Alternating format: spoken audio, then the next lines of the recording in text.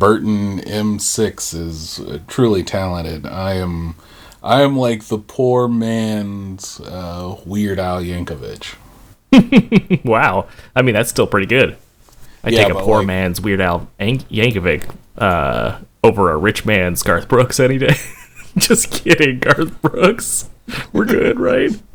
Hey, man, Garth I'm more of a Chris Gaines man myself. You too, right? It's all about the Chris Gaines, though. Like, yeah. I mean, where did he go?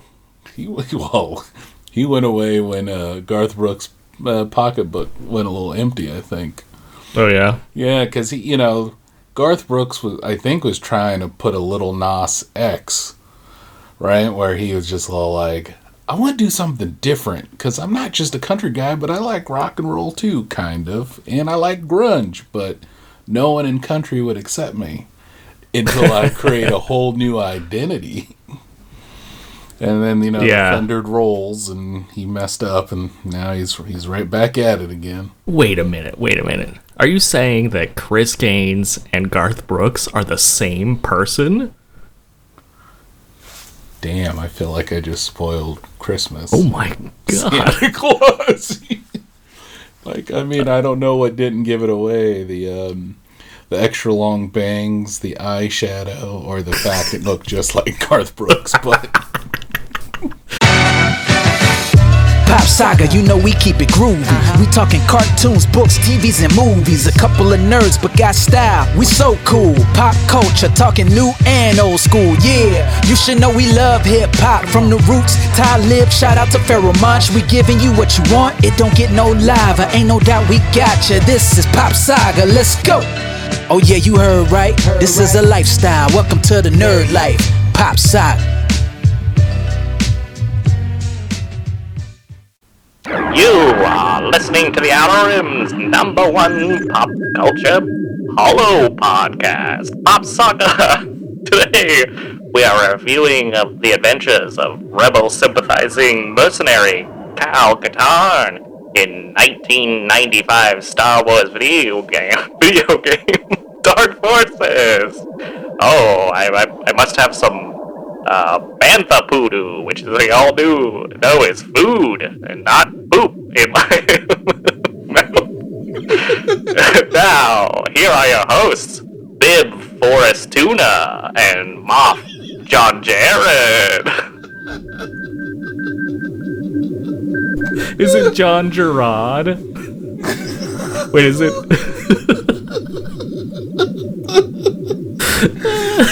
The best part is you took all the time to set up like old-timey radios. And then you called yourself Bib Forrest Tuna.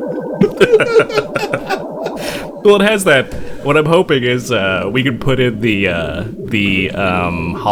hologram sound effect under it, and it'll have that sort of like retro future aesthetic that Star Wars has. There we go.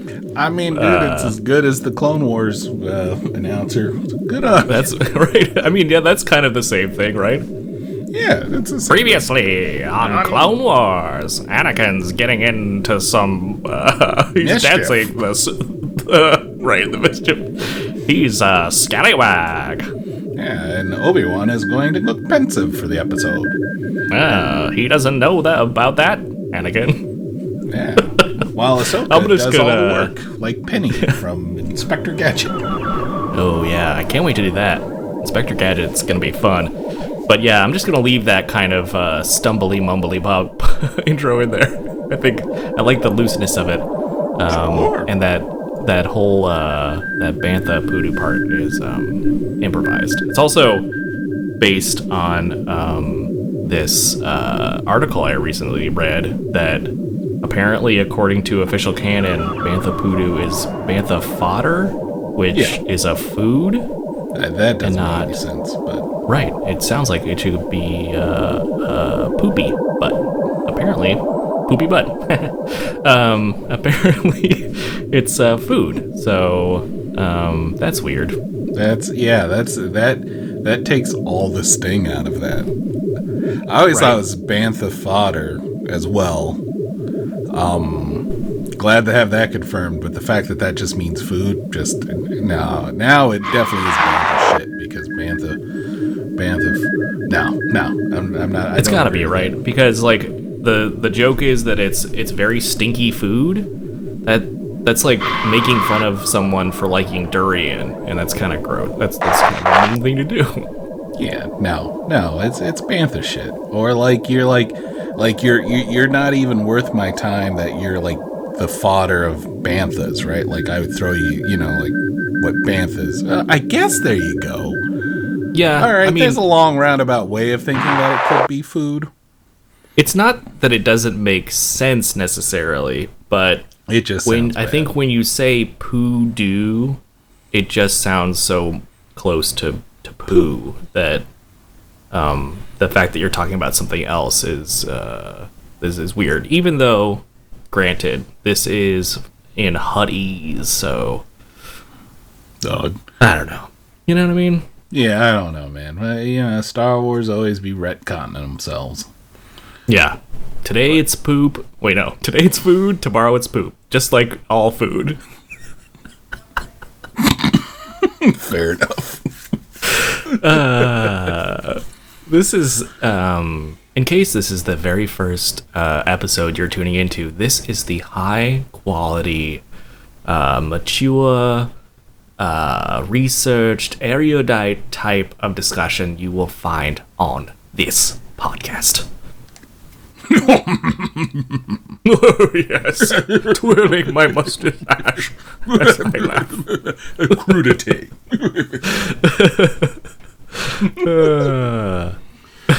Yeah, I feel bad if you jump to this episode. Yeah. Without listening to the other ones, but So, yeah, there are. Yeah, we'll get into it, but I think if you have listened to this podcast up until this point, then you're in for a treat because today's episode is a little something new. We're going on two fronts. Number one, we are doing our very first video game, which yes. Yeah, we'll get into why I pitched this one. I'm going to take full responsibility for this one. Yes, we'll get into it. And we're not talking about like Mario or something that is arguably a much bigger impact on pop culture. But and in addition to it being our first video game, it is our very first review. Yes. And we're gonna give it a recommend or a no recommend at the end. And yeah, we're gonna see how this works. It's one of the many formatting experiments we're trying. Yeah, mix things up, change things around, just so it keeps us on our toes too. Yeah, and I think there are just a ravenous base of millions of fans that are just waiting to hear our recommendation on this video game from 1995. I know, they can't wait. A 25-year-old game, you say? Can't wait to check it out. Well, I've been holding on to my pennies so far. I wasn't sure about it until I wanted to hear an opinion about it that I trusted. And I trust these boys at Pop Saga. So what have they to say about Star Wars Dark Forces?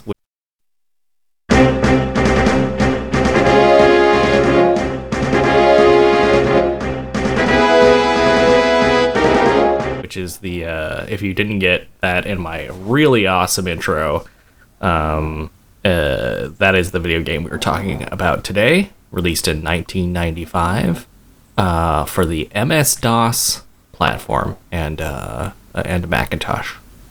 Yes, and then later released on PlayStation 1. That's how I played it. And Windows. And Windows, PlayStation 3, and the PSP. Yeah, it's been it was released on the PlayStation 3 and the PSP as part of their PlayStation Classics, I believe, branding. And yeah, there's well, let's just dive right in. Yeah, let's dive right into a little bit of information about the game. and then we can kind of talk about how we experienced it first. But Yeah. as I said before, Star Wars Dark Forces is a first-person shooter type game that was released in 1995. The dev team was led by Darren Stinnett, and it was programmed. The programming lead was Ray Gresco, and the art and writing leads was Justin Chin, who went on to be the main project leader of the follow-up, Dark Forces 2, which was released a short 2 years later in 1997. Yep. You also have music by Clint Bahakian. Yeah, that's Bahakian. I don't know. Baha Man. And you do have one additional famous person listed in the other crew, Tim Longo. So Tim Longo, I used to work with when I worked at Lucas, was the creative director for Republic Commando, and was also the creative director of Halo 5 Guardians as well. So it can prove that you can go from QA to moving on up to high spaces relatively quick, about 20 years for him. So there you go. If you really stick to it. So this was put out right around the time that Doom Fever was sweeping the nation, and people were really into these early 3D first-person shooters, and which caused this game to be labeled as a Doom clone. But that's not really fair, because it's very much its own thing. And it actually adds a bunch of functionality that we completely take for granted in today's first-person shooters. No, that's true. So, I just want to say this is... so, we started putting out our podcasts after we had recorded... How many? Was it 7? 6 or 7? Yeah, I think 7. So 7 episodes.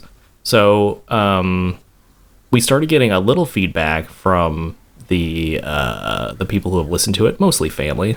In my case, the 100% of the feedback I've got has been from my mom, who gets a lot of shout-outs on the cast, be it her stance on He-Man, or her basement. They got a shout out in the RPG episode. But she texted me and asked if we could do a little bit of a synopsis at the top of what we're talking about, just for those people who, I guess, just like us and have really no interest in the things we're talking about. Yeah. So, that's fair. John, do you want to give a brief overview of the plot of this game? I mean, I think it almost feels like the opening crawl would suffice.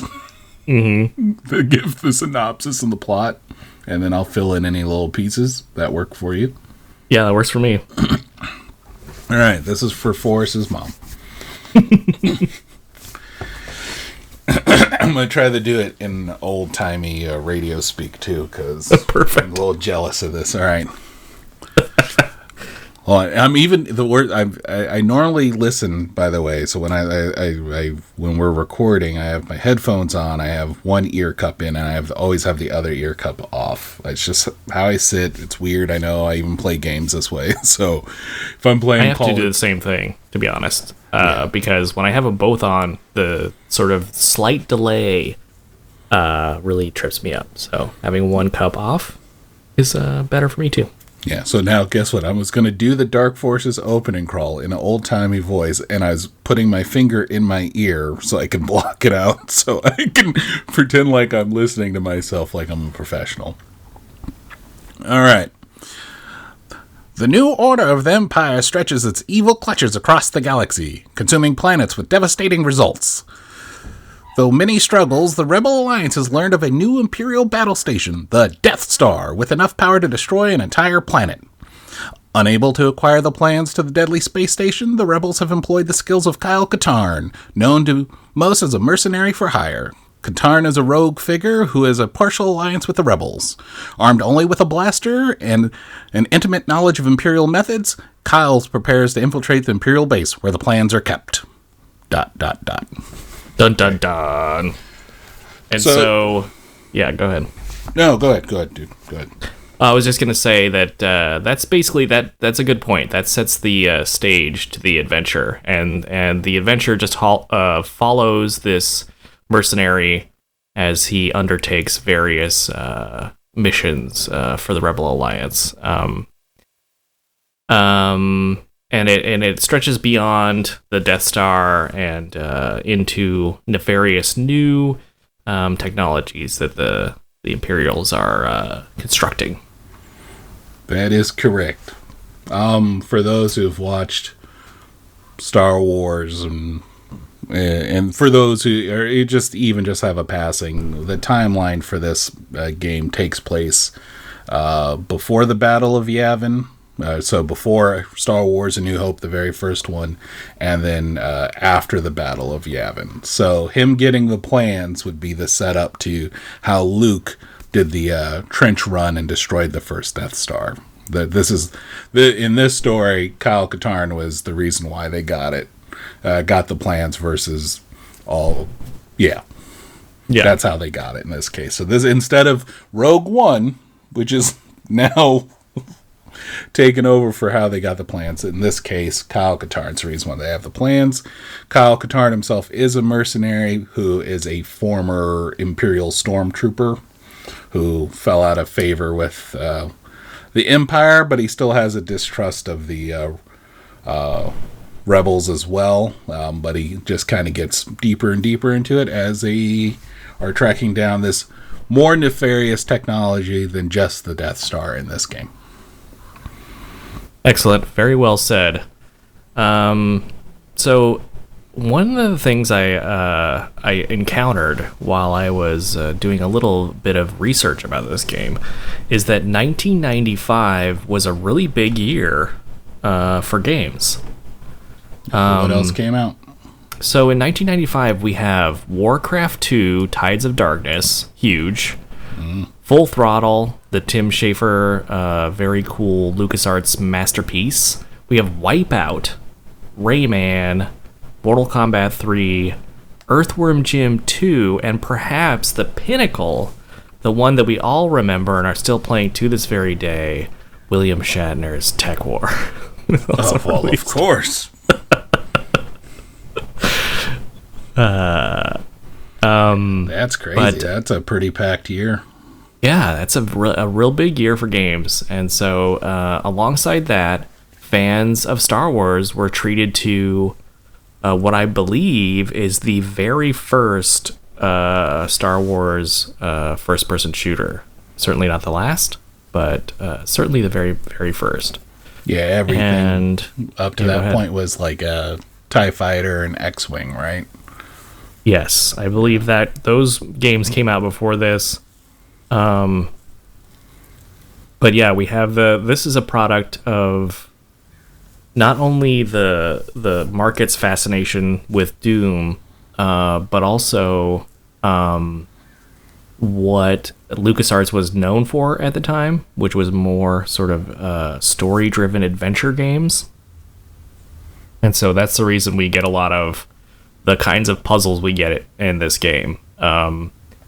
Because instead of just killing all the enemies on a level and finding the exit or finding 3 different color keys, there's some fairly in-depth puzzles in this game that I'm sure we'll talk about.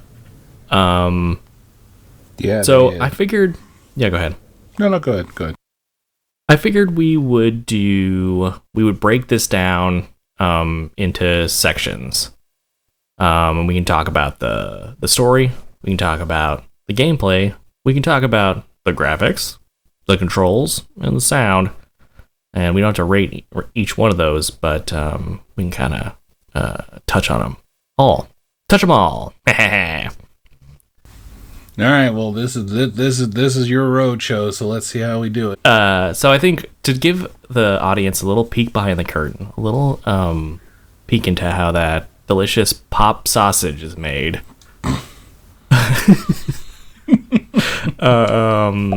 I think we have. Do you guys have sausage? No, no, we don't. Go to your go. Are you recording? Yeah, we're so recording. Get Thanos. out of here, Thanos. Chill. God, He has no chill. so needy. He wants to be on the show, I think. Yeah, well, one day, but not today. We're talking about Star Wars, not Thanos. When we talk about you, you can come on. So Don't have me get my slipper. I'm gonna, if I need to, I'll go down. I'll get Thanos out of your house. So John and I had been discussing for some time how to integrate games into this podcast. The rest of the things we were talking about felt pretty natural. I don't know, like breaking down TV shows, obsessing over movies, and just spending 3 hours talking about an hour and a half long movie. Yeah, normal stuff. It felt natural. Mm-hmm. But games were sort of harder to parse out, because we wouldn't want to go minute by minute. We would be here for like 2 days. Or moment by moment, I should say. We are not in any way affiliated with the By Minutes podcasts, which you should check out. I don't even know what very that good. is. But I trust it. No? No. Check it out, man. The only podcast I listen to is ours. Okay, well, I think I like the purity of that, and I like the team spirit of it. And my friend Jesse's, But that's right, it. of course, yeah. But if you like Star Wars Minute is good. I don't want to pimp another podcast, but Well, yeah, sure. There's so many. Why not? We can share the stage with them. It's okay. They're a little podcast, right? No one's heard of them. of course, Not the titans that we are. So of course, no. They're who knows? Maybe one day they'll be part of the Popsogule family. Yeah, we'll put them under our umbrella. But yeah, so I was then sort of just looking at games that were short. So if we had to replay them between the last time we recorded a podcast and now, it wouldn't take too much time. I found this game, and the Google information I was given must be from a speedrunner, because this game is not 2 or 3 hours long. This game is at least 5 hours long. It's as long as it's as long as the puzzles will force you to make it to be. Yes, that's a very good way of putting it. So I chose a short game that I did have some fond memories of, and was kind of part of my like the tapestry of my early pop culture knowledge noggin eggnog. But so I chose this, and we set off to play it. And do I regret it? Do I regret using length of game to determine what we talk about? Kind of. You good. I kind of regret it because, well, we'll get into it when we talk about it, but yeah, I don't want to say too much more, but yeah, that's how we came to this particular game. Going forward, we'll probably choose something based on sort of its place in the in our personal and the world's pop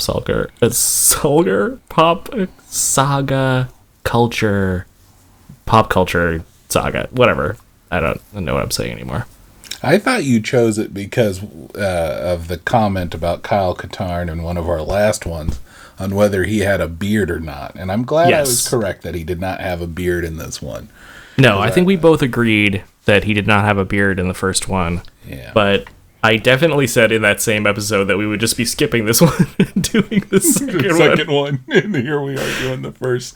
So Yep. we're goddamn liars too. Yeah, very sorry to anyone who has whoever is keeping the wiki will have to go back and change that entry. But it felt I really do want to do the second one at some time. But it felt like a good idea to start from here. And I'm just gonna roll right into the reason it sort of is part of my formative pop culture opinion, or I should say point of view, to say that when I was growing up, when I got this, I've only played the demo. So I just played that excellent sort of snappy first level that is like designed well from a level perspective. From a level design perspective, it like you can get through that one in a sitting, and it really kind of hypes you up for the rest of the game. But that's all I had experienced. So the game itself has sort of a mythical quality to me, because I'm like, wow, it just like must have gone, up from there. And I like the second one so much so this one has kind of it was held in very high regard by me, but like with no good reason. How did you come to it? So growing up, my family never had we had a computer for a real short time, but it was like one that you would plug into a TV. It was like an Amiga or something. So we never really had a computer, but I've had friends who had computers, and I used to intern at Public Access out here when I was like 14. I worked for Viacom, wink wink. And what I would do is I'd like put the shows on the air and rent out people equipment.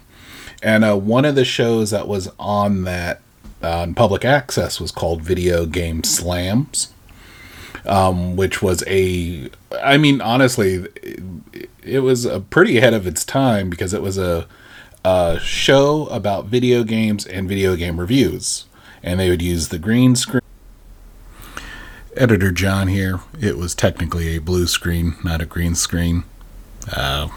Just wanted to clarify that up in case anyone wanted to chime in otherwise. They had different characters, they would record footage, and they knew I liked video games. So I became friends with them, and I would help. There's probably even, if you could somehow find it, I would love to see it, because it cracked me up. But I was even in a few of their skits, and I helped them record their stuff. But I'd go over, and he had a monster computer at the time, so I remember seeing Doom and playing Doom for the first time there. And then a year later, playing and seeing Dark Forces at his house and just being blown away. So that was like, but I never really got to play much more than the first level, kind of like your demo, like you're talking about. I didn't play it until I finally was able to get my hands on it for the first PlayStation. And that's how I experienced Dark Forces. And I know I didn't care for it. Yeah, my family's earliest computers were all Macs, so they were, not super powerful. So they still ain't. Oh, yeah. Mactus. Do not at me, because I did not say that. You can at me, Mac, unless you want to buy this podcast. Then we'll talk. Oh, yeah. Well, then we would have to, like, really class it up, I feel like. Yeah, we'd be like, hello, welcome to Mac Saga. Welcome to... the podcast where we talk about all things Mac. It's a thing. The podcast that is sterile. Yes. And boring. Jeez, what the fuck is that? I'm sorry, Tim. I'm sorry. Don't kill me. Listen, John. Do not cross us. You are on Apple Podcasts after all, aren't you? Oh wow. Okay. That stopped unnerving me and just made me giggle. Yeah, Just like every well- time someone tells me to get a Mac. I go, Yeah. So. no, I want to do things. Oh boy. At me all you want. I don't care. We could have long conversations. So yeah, but we eventually came around and we got a PC, and so that's why I kind of have clearer memories of the second game, because that's something we got for the PC at the time. And isn't it incredible that this game that looks very much like Doom or Doom 2, or I guess more accurately, it looks a lot like Duke Nukem, even though Duke Nukem came out like a year after this. But isn't it crazy how fast technology was progressing at this time? Because 1995, we get our ray casting, quote unquote 3D FPS, and then 2 years later is Dark Forces 2, which is fully pulling it all 3D. Shooter. No, this was huge. I definitely would say that I don't think, obviously inspired by Doom, the popularity of Doom, and the fact that, rumor is for the Jedi engine that they custom built themselves was just a reversed engineered Doom game engine. But the fact that, they took the novelty from a lot of the other games, like you said earlier, the storytelling games, the adventure games, the point and clicks, and created puzzles and depth. And, you just didn't have to go through the level, kill everyone to get to the next point. You actually had to figure out how to get out of the level, sometimes to its detriment. But yeah, it really took that genre and used the hell out of this engine. I mean, they only used it for 2 games. Yeah, and that's nuts, right? Because both those games came out in the same year, and then this engine was never used again. Yeah, they the next game they used. So this engine was called Jedi because Star Wars, but then the next one was called the Sith engine, and that's what they used for Dark Forces 2 because they realized that the Sith makes you stronger and more focused and allows you full 3D gameplay. That's the part that Palpatine always leaves off his pitch. Yeah, he's like, full 3D. I'm afraid this Jedi engine will be quite useless when Dark Forces 2 arrives. Sure, it doesn't have smooth skinning, but look at these lighting effects. Look, you can hold a lightsaber. Anyway. Yeah, this game is very much the it's kind of like if you buy or are fans of large statues, especially like superhero statues, sometimes they'll come with cloth capes, sometimes they'll come with resin molded capes or whatever, but whenever you get one that has cloth and other materials, they refer to it as a mixed media statue. This game is very much the mixed media statues of games. They used everything that was currently at their disposal in certain instances, I think really successfully for a game that is that old, 25 years old. And I guess we should say that we are the rumor that we referenced earlier, that so the devs who built the Jedi engine were accused of reverse engineering the engine for Doom, but no evidence has ever been found to support that. Yeah. So just for the record, it's a rumor and it's an alleged accusation, but regardless, what the developers were able to do at the time is very impressive, much to the points you brought up, but also being able to do atmospheric effects, which were sort of unheard of in a shooter like this at the time, especially, and all the animated textures and the way that they were able to stack rooms on top of each other was unheard of for a raycasting engine. And for the uninitiated, raycasting just basically means you're taking you're taking the viewer's viewpoint and measuring it out until it hits a square that is defined as a wall, and then that sort of is how you build the level. But it's still a 2D game technically. It's just it's creating the illusion of 3D. 3D, yeah. Mm-hmm. But this one was different because it could actually also render fully 3D objects, as we saw a couple times in the game with the turrets and some of the ships. Yeah, some of the ships, the turrets, the processing arms, or like the factory arms, were also in 3D. And then but then a mix of 2D sprites for all the bad guys. It's a trip because, again, I'm glad you, honestly, it's a short game, and maybe we don't base everything off of short games or whatever it would take us to play. Yeah, I guess I learned my lesson. But just being able to go back, I did not remember. Outside of the first level, I didn't remember anything. And then seeing all these pieces put together I was like, wow, this is really using everything they had. Reusing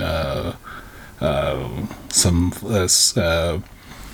footage from the movies to reusing footage from other games. Okay, I don't know that part. I want to hear about it, but when you're saying, and I don't want to get too far ahead of ourselves, but when you're saying using movie footage, are you referencing the obviously spliced in or composited in Boba Fett sequence? Yes. Well, not just that one. There's also the Jabba the Hutt one, but yeah. Oh, yeah, yes, yeah. But yeah, the Boba Fett one was just like, oh, okay. Like, wow. Oh, that's just straight from the movie. That's not pixel art.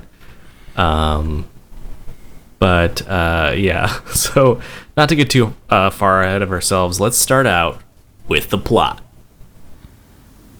Tell me what you thought of the plot. I actually think. Yeah. Oh, I was going to say you can run through it too if you want. You can give a kind of a brief overview of the plot if you like. Yeah. Okay. So I actually thought the plot was pretty good for a Star Wars game that didn't focus on primary characters. So the other rumor originally was, and maybe I can find someone who can confirm this for me or not at some point, but originally they were going to use Luke Skywalker.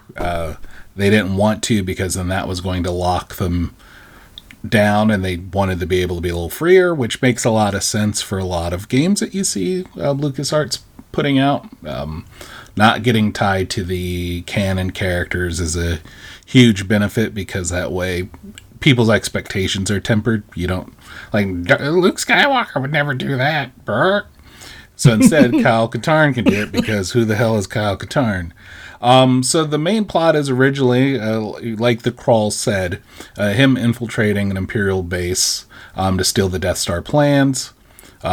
He steals the Death Star plans, and then after that happens, Mon Mothma contacts him. Mon Mothma shows up in Return of the Jedi. She's the one who tells us many Bothans died for the information of the fact that the second Death Star was being built. But anyway, it was really just to turn into an investigation into a rumor that the Empire is building these dark troopers, like super roided out stormtroopers that had, like, I think they find a weapon or something, a dark trooper weapon, and that kind of leads them down this rabbit hole of trying to track down where the dark troopers being made. So as you're traveling to different worlds, you're discovering the materials that they're made out of. It even peppers in some other Star Wars characters who aren't really known, like Crix Madine, He's also in Return of the Jedi for those. He's the dude with the really bad bang haircut with the big ears. He's a proto Bieber. Yeah, he's like, baby, baby, baby. Anyway. That part was cut out of Return of the Jedi, but it's on the DVD. It's also in Dark Forces when you open the door after you rescue him. He's like, baby, baby, baby. So anyway, like you rescue him and then he fills you in. So he used to be a former Empire as well. And then that just kind of leads you on this chase to be able to destroy the Dark Troopers before the Empire is able to use them. So like the Death Star is used as the genesis of this adventure, but that's not the main thing. The main thing is stopping the Dark Forces or the Dark Troopers. So that's pretty much the plot. Yeah. Could we talk real quick about the fact that, I think you've alluded to this already, but the fact that the first level is he does what takes the characters in Rogue One an entire movie to achieve. And it seems easy as pie. Yeah, well, but the thing is, he's a former stormtrooper. He knows all their tactics, and he has that little itty bitty blaster. Yeah, and the Death Star plans are just kept in a very lightly guarded place in the basement with like really no other security than it being downstairs. Yeah, well, that's like you would, right? Like I keep all my Fabergé eggs downstairs on a shelf. Yeah, brightly lit up, so you know it's there. It's the entire game is about stopping like stronger soldiers, but like at the start, you've already like contributed to taking out a planet-killing weapon. So it's like really feet on desk for Kyle. Now see what these slightly bigger and slightly more powerful stormtroopers are up to. Yeah, I think it's weird because you do this big overarching thing that really impacts the world and then or the universe or the galaxy at the very least, and then on the other end of the spectrum you're just going to try to stop some roided out stormtroopers. That's cool and all, but I feel like it was almost in there as a let's make you feel comfortable, because then you're gonna hate a lot of this game. So we're gonna give you that one good feel good moment, because when your ass is in Anat City, you're gonna hate life. And then that was holy shit. Yeah, it's also Kyle, like Kyle Katarn's not really fleshed out in this game too much. He grimaces whenever you see him. He's still kind of in that old school LucasArts, like full throttle outlaw like style. He just like super. He's honestly super wide. He's a very unappealing looking character when he's introduced. He's sort of like just scowling all the time. He's sort of a jowly fellow, and he just like sucks. Like his characteristics are just like, what do you want me to do now? Jeez. Yeah, like I mean, I guess you get that. It's a weird thing. He's a mercenary who used to be Empire, and then at some point he fell out with them.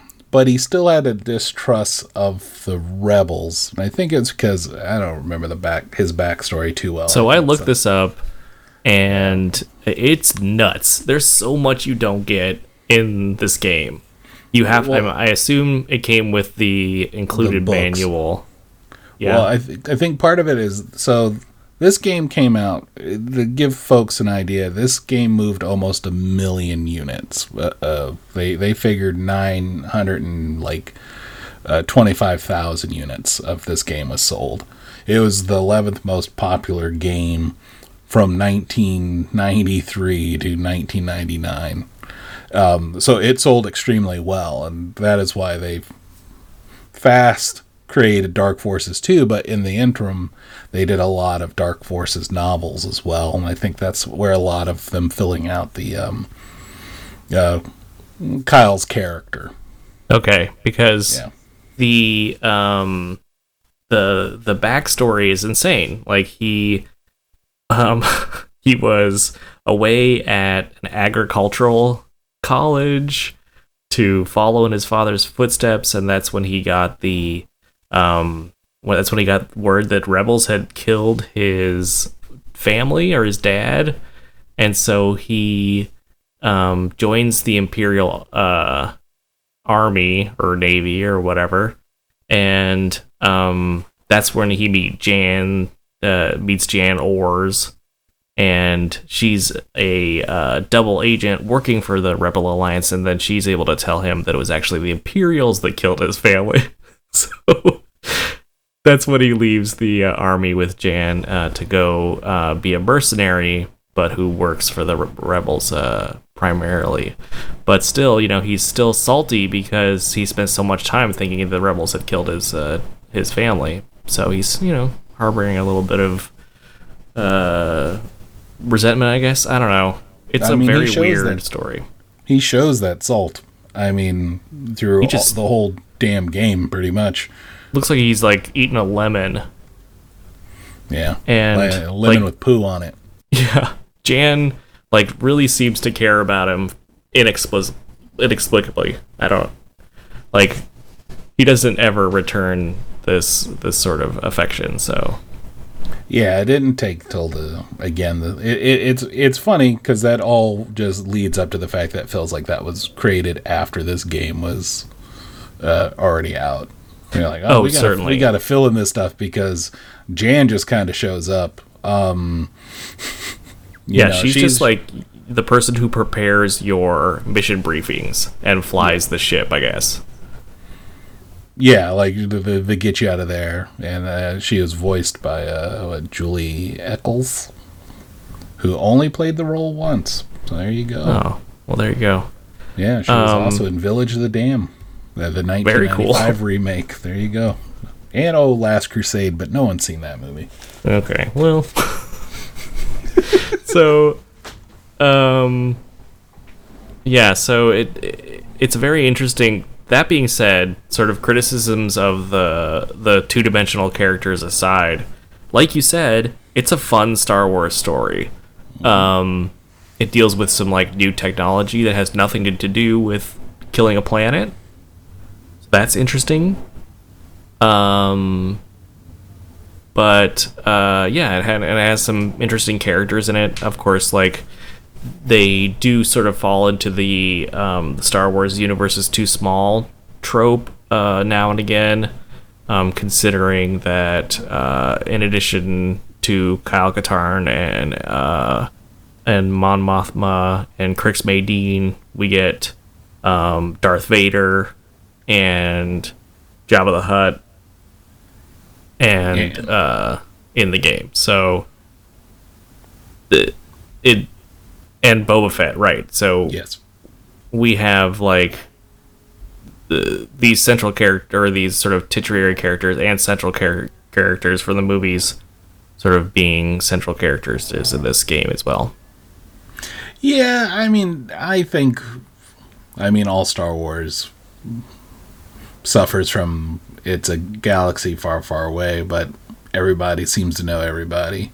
Yeah, it's a very small pool of important people.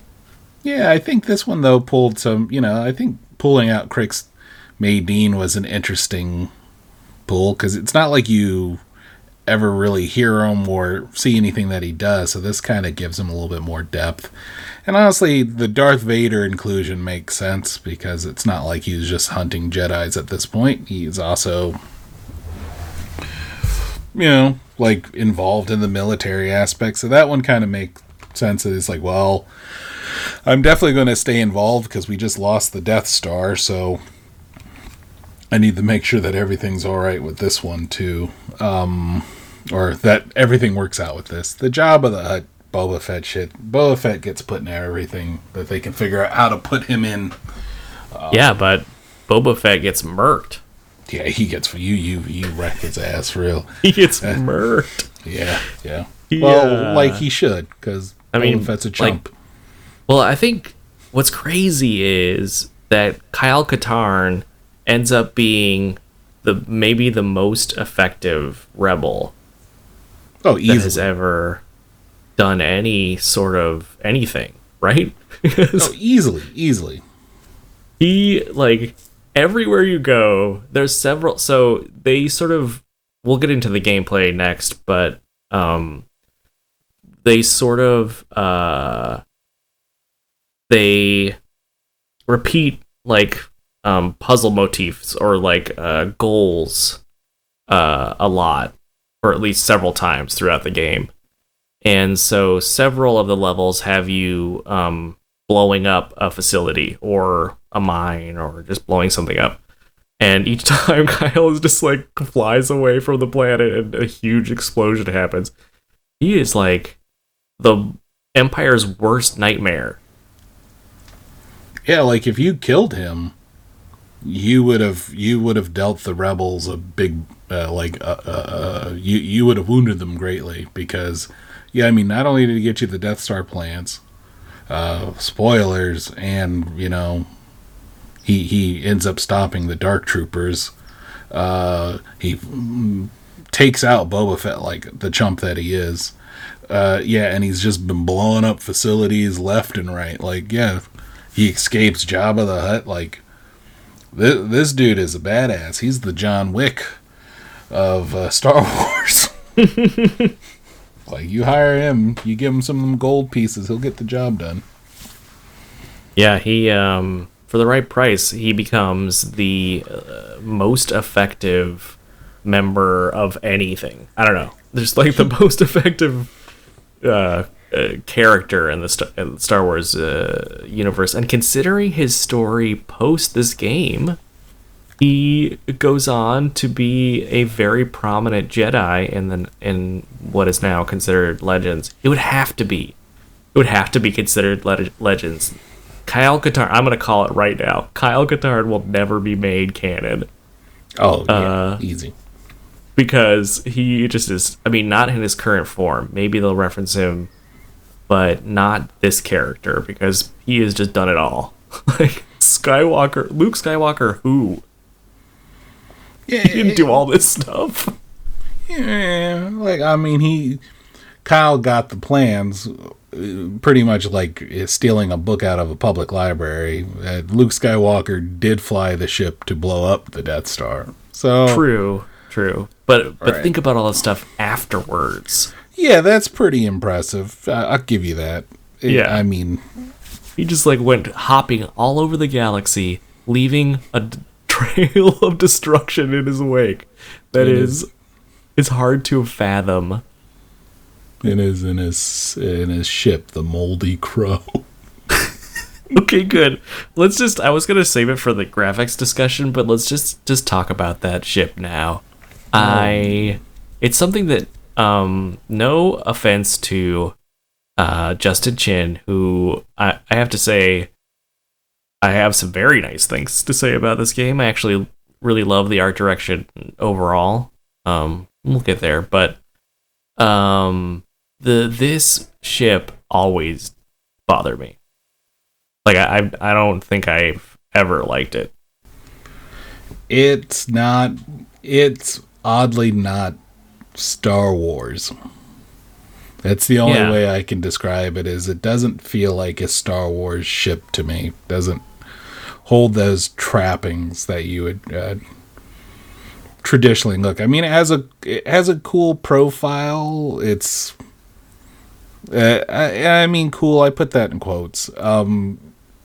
Like, it's trying to do some things, but it doesn't feel like it belongs. I think the name is probably the silliest thing, but and the name is, for the people at home, the Moldy Crow. Is that really the name? Yeah. What? Yes. I did not remember that.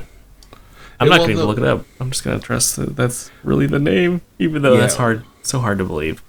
So it is, oh no, I got you. It is technically, the Moldy Crow was a modified HWK 290 light freighter built circa 10 years before the Battle of Yavin by the Carillion Engineering Corporation. To give you an idea, Carillions is where Han Solo is from. It's where the Millennium Falcon is from. Obviously, their HWK is a play on Hawk. It's referred to as the Hawk series. Falcon, Hawk. They try to tie all that stuff together. But, yeah, called the Moldy Crow.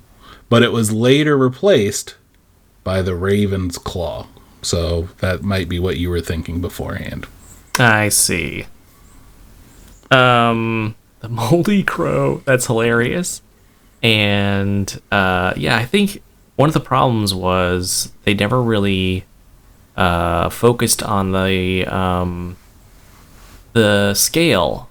I think if they had done a better job with sort of presenting the scale to the player, that would have helped it feel a little more Star Wars. Because I think when you scale it up and you realize that those cockpit windows aren't for, like, they're not like a fighter jet or an X-Wing even. It's like much larger than that. That helps it a little. But no, it has a very Starfighter look to it, though it isn't. But it doesn't look like a freighter. Like, I don't know what you would haul in that thing. Because again, since the scale is, it looks really tiny. It looks like he was just flying it. And then, maybe it was a 2-seater. But apparently this thing is fairly big. Yeah, because it has like a little door you can go through. I think they show at some point later. Well, but hell, when it flies to pick you up, the thing looks like it would only fit you in it. Yeah, it looks very small, just based on the area around it. And part of that might be because like all the details in the game are sort of big. So, I don't know. Yeah, me neither. I don't know, but it's the Moldy Crow, so there you go. It's the Moldy Crow. That's incredible. I had totally forgotten that, and that blows my mind. But let's move on to gameplay. So, tell me what you thought about playing this game again. So, it definitely is showing its age, as in terms of gameplay. I could see as first-person shooters first experiencing this would have blown my mind, especially from Doom. Being able to look up and down was a huge thing that I never used or rarely used. Just if there was a pesky turret that I couldn't, the blaster bolts would not auto-correct to hit. I'd have to look up a little bit, but I rarely used it. The platforming was really difficult in certain parts because it's hard to look down, hard to look up, and hard to get a sense of depth when you're looking at an object, because sometimes it looks like it doesn't have a ledge, but it actually does. It has your now very standard array of different weapons to use, and all the weapons had alt modes that in this playthrough I couldn't get to work. I'd hold down the alt mode key, and it just wouldn't work for me. But you pretty much progress from fist to a little laser pistol to the stormtrooper rifle, which I use 99% of the time, and then thermal detonators, which I use the other 1% of the time. And then a wide array of things, and mines that I never used. And then, you would just prowl around, move with the WASD keys, and just go around. I mean, to today's standard, it would be probably considered very archaic, gameplay-wise, including the use of lives and finding revives. So there's no save points in a mission, so you either play from the start to the finish, or if you say you quit out and come back, you would not start off at the point where you left off. You'd start off right at the beginning again. Those are things people aren't really used to now. I love sprinting. I thought that was a lot of fun because you haul ass sprinting through it. And then, yeah, you traverse different environments, from ice to sewage. No lava, but there was rock, and a lot of corridors and the trappings that you would get there. There are some boss fights, but not that many. I did like killing that with your fist, that dragon thing. That was fun. I was like, really? You expect me just to punch this thing to death? All right, let's go, Kyle. And he did it. And I was like, well, this dude's badass. Yeah, the gameplay, it again, like I said, to today's standards, to like if you were to compare it to your Call of Duty mudhole stomps this game. As far as look and feel, but as far as gameplay and just kind of taking into account what it was, it was pretty mind bending there. Pretty good. Yeah. So so I think credit where credit is due. You actually played through the entire game, stem to stern. Yes. I played about halfway through, gave up and watched the rest on YouTube. But I watched every moment of it. But I did want to play most of it, or at least as much as I could, because I wanted to make sure I got a feel for the gameplay. But in my opinion, so just for full disclosure, like I didn't play through the entire game, but from what I did play and then what I watched later, so the shooting is pretty fun. The enemy variety is a little on the it's the sparse side. Yeah, very shallow. Yeah, and in terms of like silhouette change, there isn't a lot of like really interesting designed enemies, but they're sort of constrained by the property. But yeah, it was like the shooting parts were okay. The controls are kind of wonky. They're very floaty. And it has a lot of jumping puzzles, which is sort of baffling because jumping in that game precisely is quite hard. It also had a ton of like switch puzzles. That's like predominantly the puzzle type is switch puzzles, which I didn't super care for, but also part of that was because finding your way around in that game was difficult. Part of this was because I didn't realize there was a map until like halfway through my playthrough.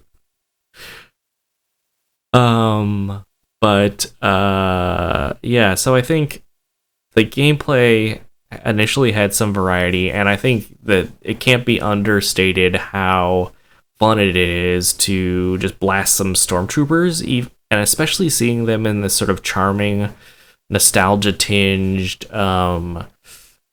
pixel rendering style was especially cool. But like you said, you mostly kind of like weapon-wise, you kind of mostly focus on the Imperial Blaster, and that's kind of where the iconic I would say that and the thermal detonator feel iconic Star Wars, but a lot of those weapons you get later are very interesting, certainly, but look very out of place, and I would say maybe their functionality kind of is too. Yeah, like I never understood what that. There's like the one that is kind of like the Pied Piper pipe that has like the 5 barrels with the caution tape on it, and they just shoot little green burst out of it, and you just kind of go like, what would I use this for? Like, and I didn't try the track to see if it was shooting from random spots or picking, but it wouldn't shoot like from top to bottom barrels. Sometimes I swear it would shoot from the top, then the middle, then the down, and then the other. Because this thing makes no sense. Yeah, I hear you on that. every other gun outside, I think the blaster's cool. His little blaster, which is way more accurate than the Stormtrooper blaster. Yeah, I agree. That looks pretty iconic Star Wars. Yeah, and then of course the thermal detonator, because they knew what that looked like. But that missile launcher thing just looked like a pitcher's glove, like a white pitcher's glove that lobbed Avion bottles out of it. The Dark Trooper weapon didn't feel like it fit anywhere. There's a rail gun that the Trandoshan enemies, like, because there's just 3 alien like bad guys that you fight. And one's a Trandoshan, and it uses a rail gun, but that thing, you just kind of point it at somebody and shoot it, and then there would be like a funnel of death that would either hit them or just completely miss. Because it was, again, really kind of hard to gauge depth. Yeah. And I'll give you that. Most of the other weapons just felt like they did not fit at all or make any sense. Yeah, and I thought that, so, like, each of the, you encounter mouse droids, Imperial mouse droids, and each one has a battery in it, and you need the battery to power your various gadgets. You have, in addition to the weapons, you have like infrared goggles and a flashlight, and ice boots, yeah, and various other like kind of level specific stuff, which is cool. The fact that they put that kind of makes it more like an adventure game. The equipable gear. Yeah, and they all required charges or something, so you couldn't use things indefinitely. Like, you could use the infrared goggles, but if you didn't find batteries from killing mouse droids or other spots, it would die, and then you'd be left in the dark. Yeah. So, in addition to that, we have those cool pieces of gear, and so the best way to get batteries is to kill those mouse droids. And to do so, you have to look down. And the looking up and down, which I know was sort of like novel at the time, is nevertheless implemented in a pretty frustrating way. Page up, page down. Yeah. And it's just like, aiming up and down is a chore, but sometimes it's kind of like crucial for finding secrets or like batteries and stuff like that. You could also crouch and shoot them. Yeah, I guess you're right. And that's something that this game introduced to the genre that wasn't possible or wasn't an option in Doom, was crouching and jumping. Yeah, like swimming. All of that was completely novel. It really was. Like, I could have pictured people going, man, this kicks Doom's butt, just because of all the extra stuff you could do. Definitely a level of difficulty in it that is partly a product of a game being made at that time, and just kind of game design in general for that period. But also, I think just the introduction of all those other mechanics, trying to figure out how to actually get them all to work together.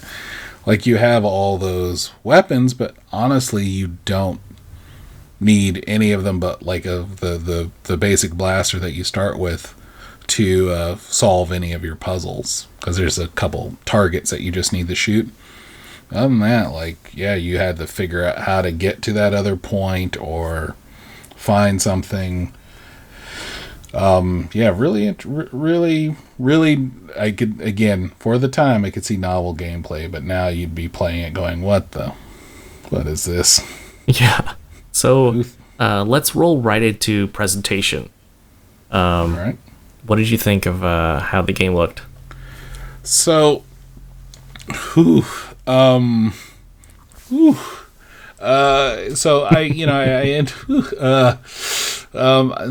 as I was talking before, the mixed media was really interesting. As far as when you were getting animated cutscenes versus like 3D rendered cutscenes, to ones that would be like a mix of two, like where you would get something that was obviously from either another game, or they got like a body double for one, but then like they drew in the other. Like there's that Darth Vader and Moff Mook, M-O-H-C. General? I think he's only a general.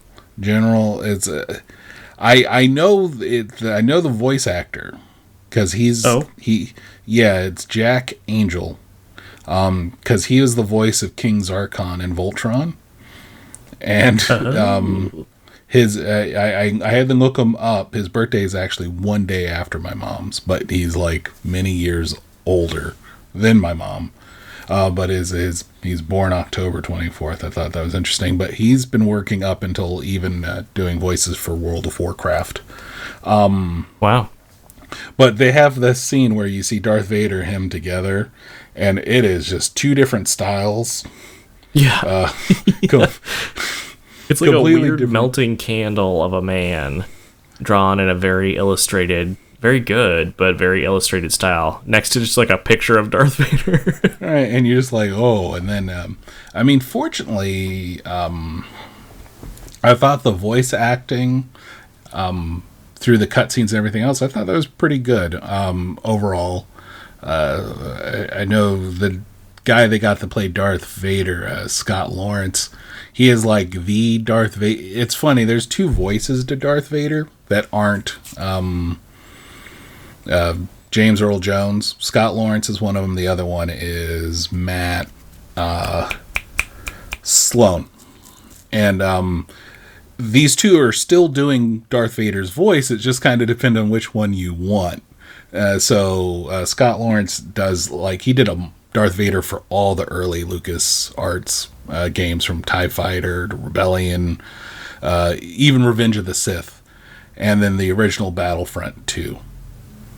And then the other guy, Matt Sloan, excuse me, I want to make sure I give him credit. Scott Lawrence also recently did the Vader for the Vader Immortal VR series. Oh yeah, that's great. And if you have the means to check that out, I highly recommend it.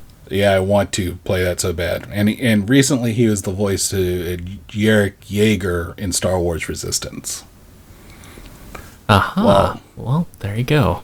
Well, Matt Sloan does the voice for the Force Unleashed series, the Lego Star Wars TV series, and he is EA's Battlefront 2 Darth Vader. Anyway, I think I personally prefer Scott Lawrence's Darth Vader. I thought he was really on brand, on point. So I think the voice acting was really strong in this game, even given the time. I did enjoy the blend of using like movie clips, like using Jabba the Hutt from Return of the Jedi, and him mouthing and through hologram. They picked that usage carefully. It seemed like they'd make sure that they set it up where it made sense, versus just trying to have everything coexist on the same plane. And there's that. As far as the actual level designs, the one thing I was really impressed with is I couldn't really find, I don't want to say I couldn't find repeated textures, but I couldn't find repeated like background textures per map. Like, so if you were on an ice planet, it looked very much like ice. You could tell the difference between slippery and non-slippery environments. When you're on the desert planet, it didn't feel like it was just... The issues I had were with a lot of the switches, because it was really hard to tell what were switches and what was decorative. Because sometimes you'd click on something that didn't look like it should do anything, and it would do something. Sometimes they looked very clear, and it was really easy to tell what you had to activate. But then there were other ones that were just like, that's a switch? Okay, if you say so. The presentations, the HUD, I felt was pretty informative. As far as a UI standpoint, I knew what everything was meant to be. I forgot to mention in gameplay, I did like the fact that your energy shield protected you only from energy attacks, did not protect you from physical attacks. I thought that was a nice touch. I agree. I think in terms of the art direction for all the levels is really good.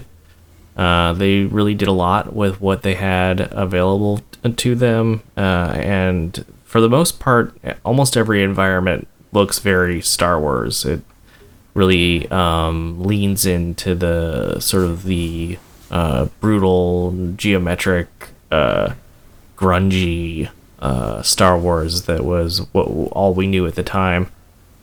So I thought that was really successful. I really love how they use animated textures to make the environment feel more alive and lively than other games at the time.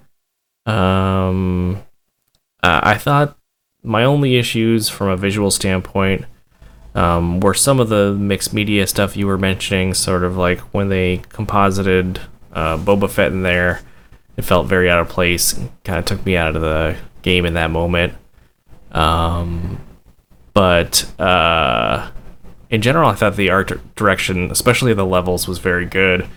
Yeah, I think it's sort of like a combination of the lighting abilities of the hardware and the engines of the time, mixed with the more complex level design that their engine afforded them. It ends up being like you can kind of get lost pretty easy because of the reuse of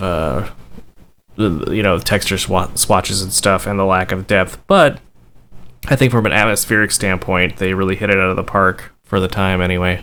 Especially on that one mining planet where they have like the sort of atmospheric haze the whole time. I thought that there was like an incredible detail, and it looks honestly more like Mars than Doom or even Doom 2 did, even though those also take place on Mars.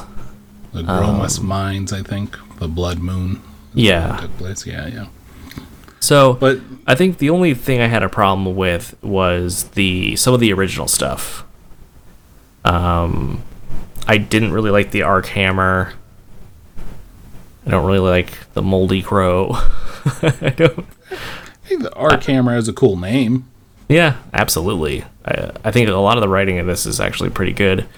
But yeah, the Arc Hammer, from a design standpoint, didn't really resonate with me, and sort of similar.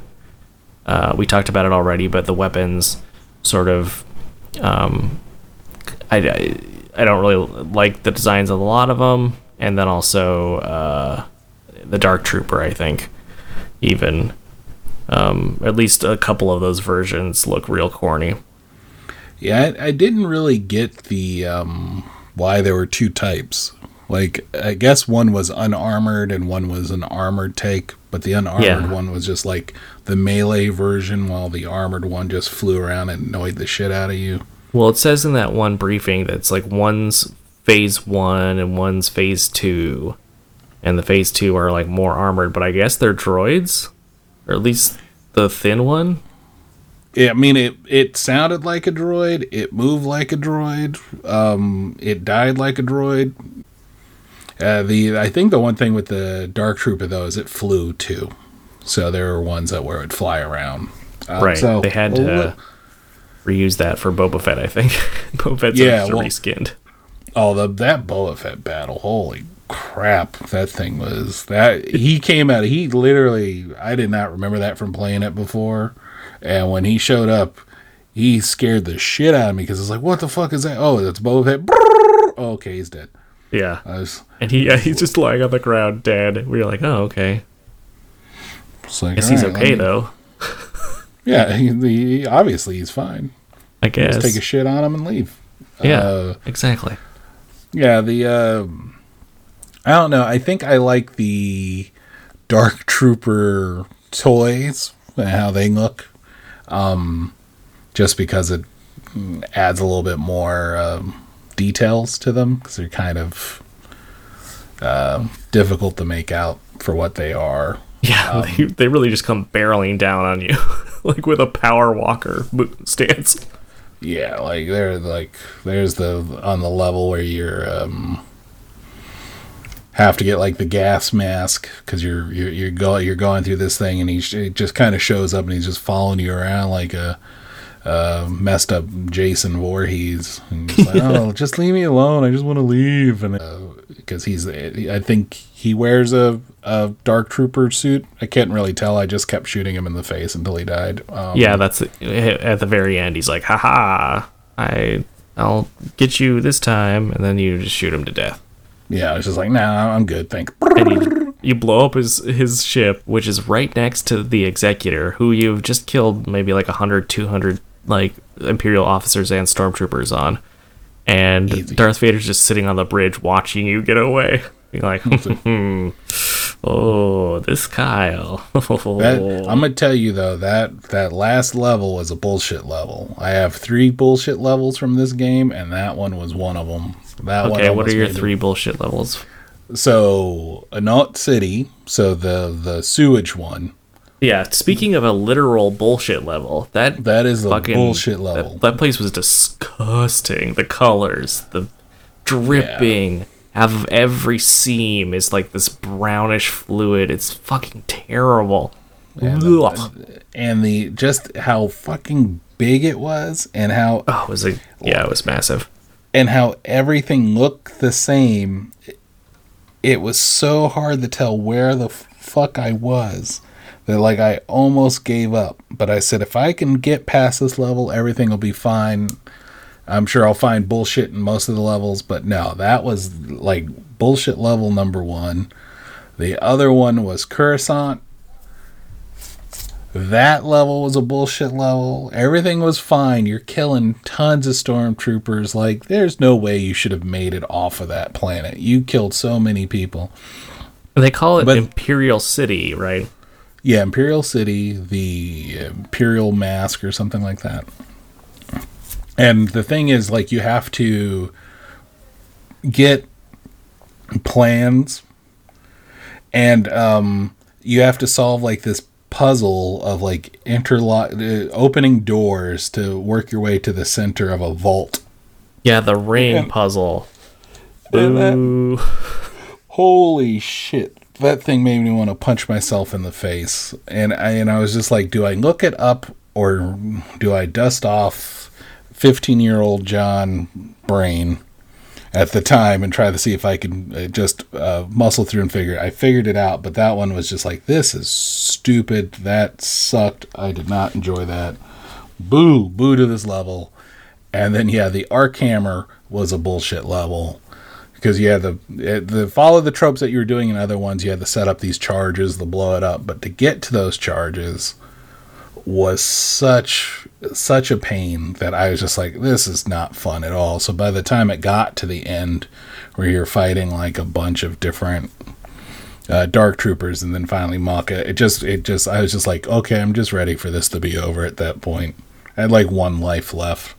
It was dreadful. Not a fan. They really throw the kitchen sink at you in that one. Yes, they did. Yeah, they did. So, that's fantastic. So, let's wrap it up with giving it the good old Pop Saga recommends or does not recommend. And please go first, John. Would you recommend this game in today's world, in today's time? Would you say go out and get it on Steam? No. Stamp. Yeah, like, I mean, so I don't want to seem wishy-washy. So would I play this game again? No. I couldn't see the reason. Like, maybe if you were on the whole first person, like the start of, the first person, jeez, what's going on with me? First person shooters. If you're kind of wanting to play through the old classics, so you're playing Doom and then by proxy want to play this, I'd at the very least wait until there is some sort of Lucas Arts game bundle where you can get all of them for like $10 on Steam. And then if you feel like playing it, because you have other cooler games, like you play Jedi Academy or even Dark Forces 2, I think is superior to this game in a lot of ways.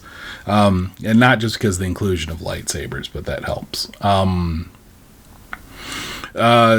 Yeah, you could play it that way, but I don't think you need to play this. If you have access to, a PlayStation 4 or Xbox, you can play Battlefront 2.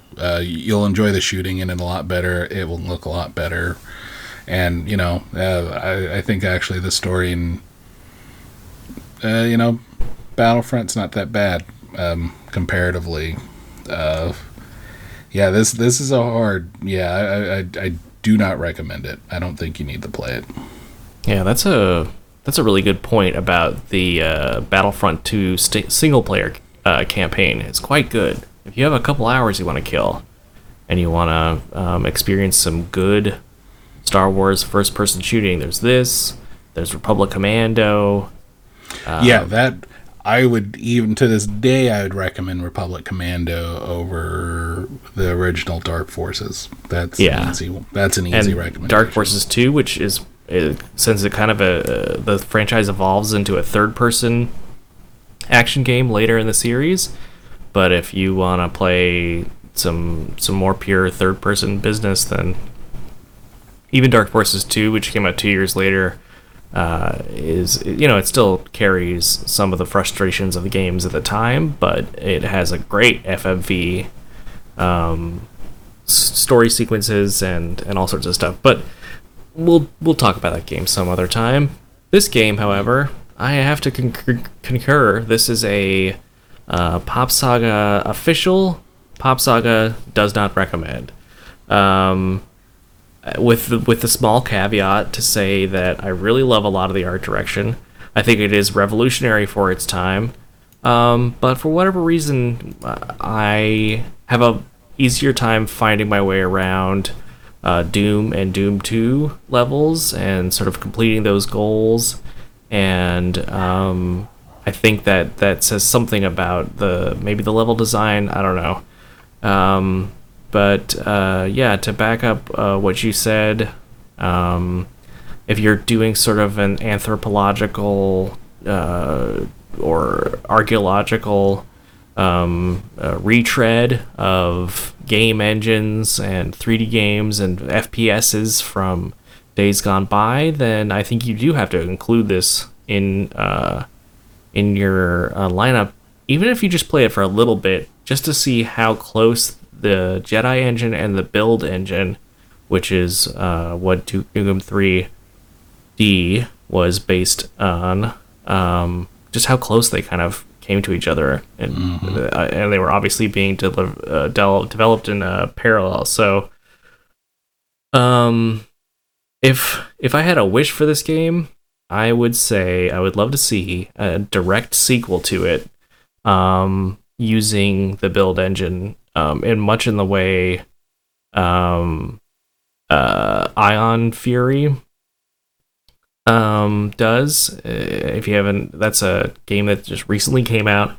It's based on the build engine, like an archaic engine, but they've upgraded it and souped it up and applied modern gameplay sensibilities to it. I'd love to see a retro looking, but and sort of a modern gameplay, just call it Dark Forces something, colon something, colon adventures. Yeah, like the not recommendation is just because I don't think you need to go through it, but that is not to discredit what the team who put this together accomplished for the genre in general. But also, to just kind of give folks a little bit of inside baseball, this was built with a team. I don't even think it was much more than 20 people made this game. A lot of people wore multiple hats. The team size for this game is not even the team sizes you get for mobile game titles now. There are mobile game titles that have 50, even 100 people working on it. This is made by really like a very talented group of people. Just that at the time, great, but for now, there's really no need I don't think you need to put yourself through it. There's other ways you can do it. But I'd love to see either a spiritual successor to this or just slightly upgraded, so at least you could tell which one's a doorway and which one's a wall. I think that would help for a lot of that. I would agree with that. So if you already have a nostalgia for this game, if you already have played it and you know you like it, then who cares what we say? Just then you're going to play it anyway. But you guys are mean. I can't believe you said that about my favorite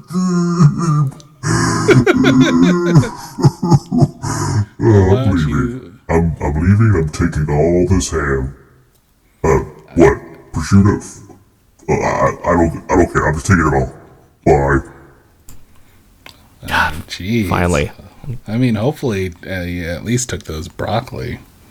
No one needs. He took the whole thing. He said he was just taking the prosciutto, but he opened up his trench coat and just shoved the platter inside comically and just He has a trench coat? Yeah. It's gotta be a big ass trench coat. He's trying to go incognito. He doesn't want to get killed again. Well, I mean, there's not much that would kill him. It took a lot of Avengers to do what they did to him. That's true. And even just without saying. his fancy glove. Yeah, he broke Captain America's shield. He stabbed Thor. Like, he messed up a lot of people. So, I know he's gone, but ditch the trench coat. Like, who's gonna mess with him? Like, I wouldn't even ask him for like the time. Like, hey man, what time is it? Like, I don't know. I'm eating this prosciutto. I could just see him sitting at a bus corner. Oh no. Oh no. I could see him sitting like at a bus corner in this trench coat with like a pocket just full of like crudité. Yep. And prosciutto cubes and prosciutto sticking out of his pocket. And just reaching in there and just eating little handfuls of it. He's home. It's like, what are you waiting for? The bus to take me home. Fantastic. Yeah, Dark Forces. That was a thing. Yeah. So, as always, please join us next week for another piece of pop culture dissection. That sounds gross, but it's better. It's better than that. It's not gross. Anyway. Yeah. As always, be happy, be healthy, and we'll see you next week. Don't stuff your pocket full of prosciutto. It's not a good thing. Do what I want. Pop Saga, you know we keep it groovy.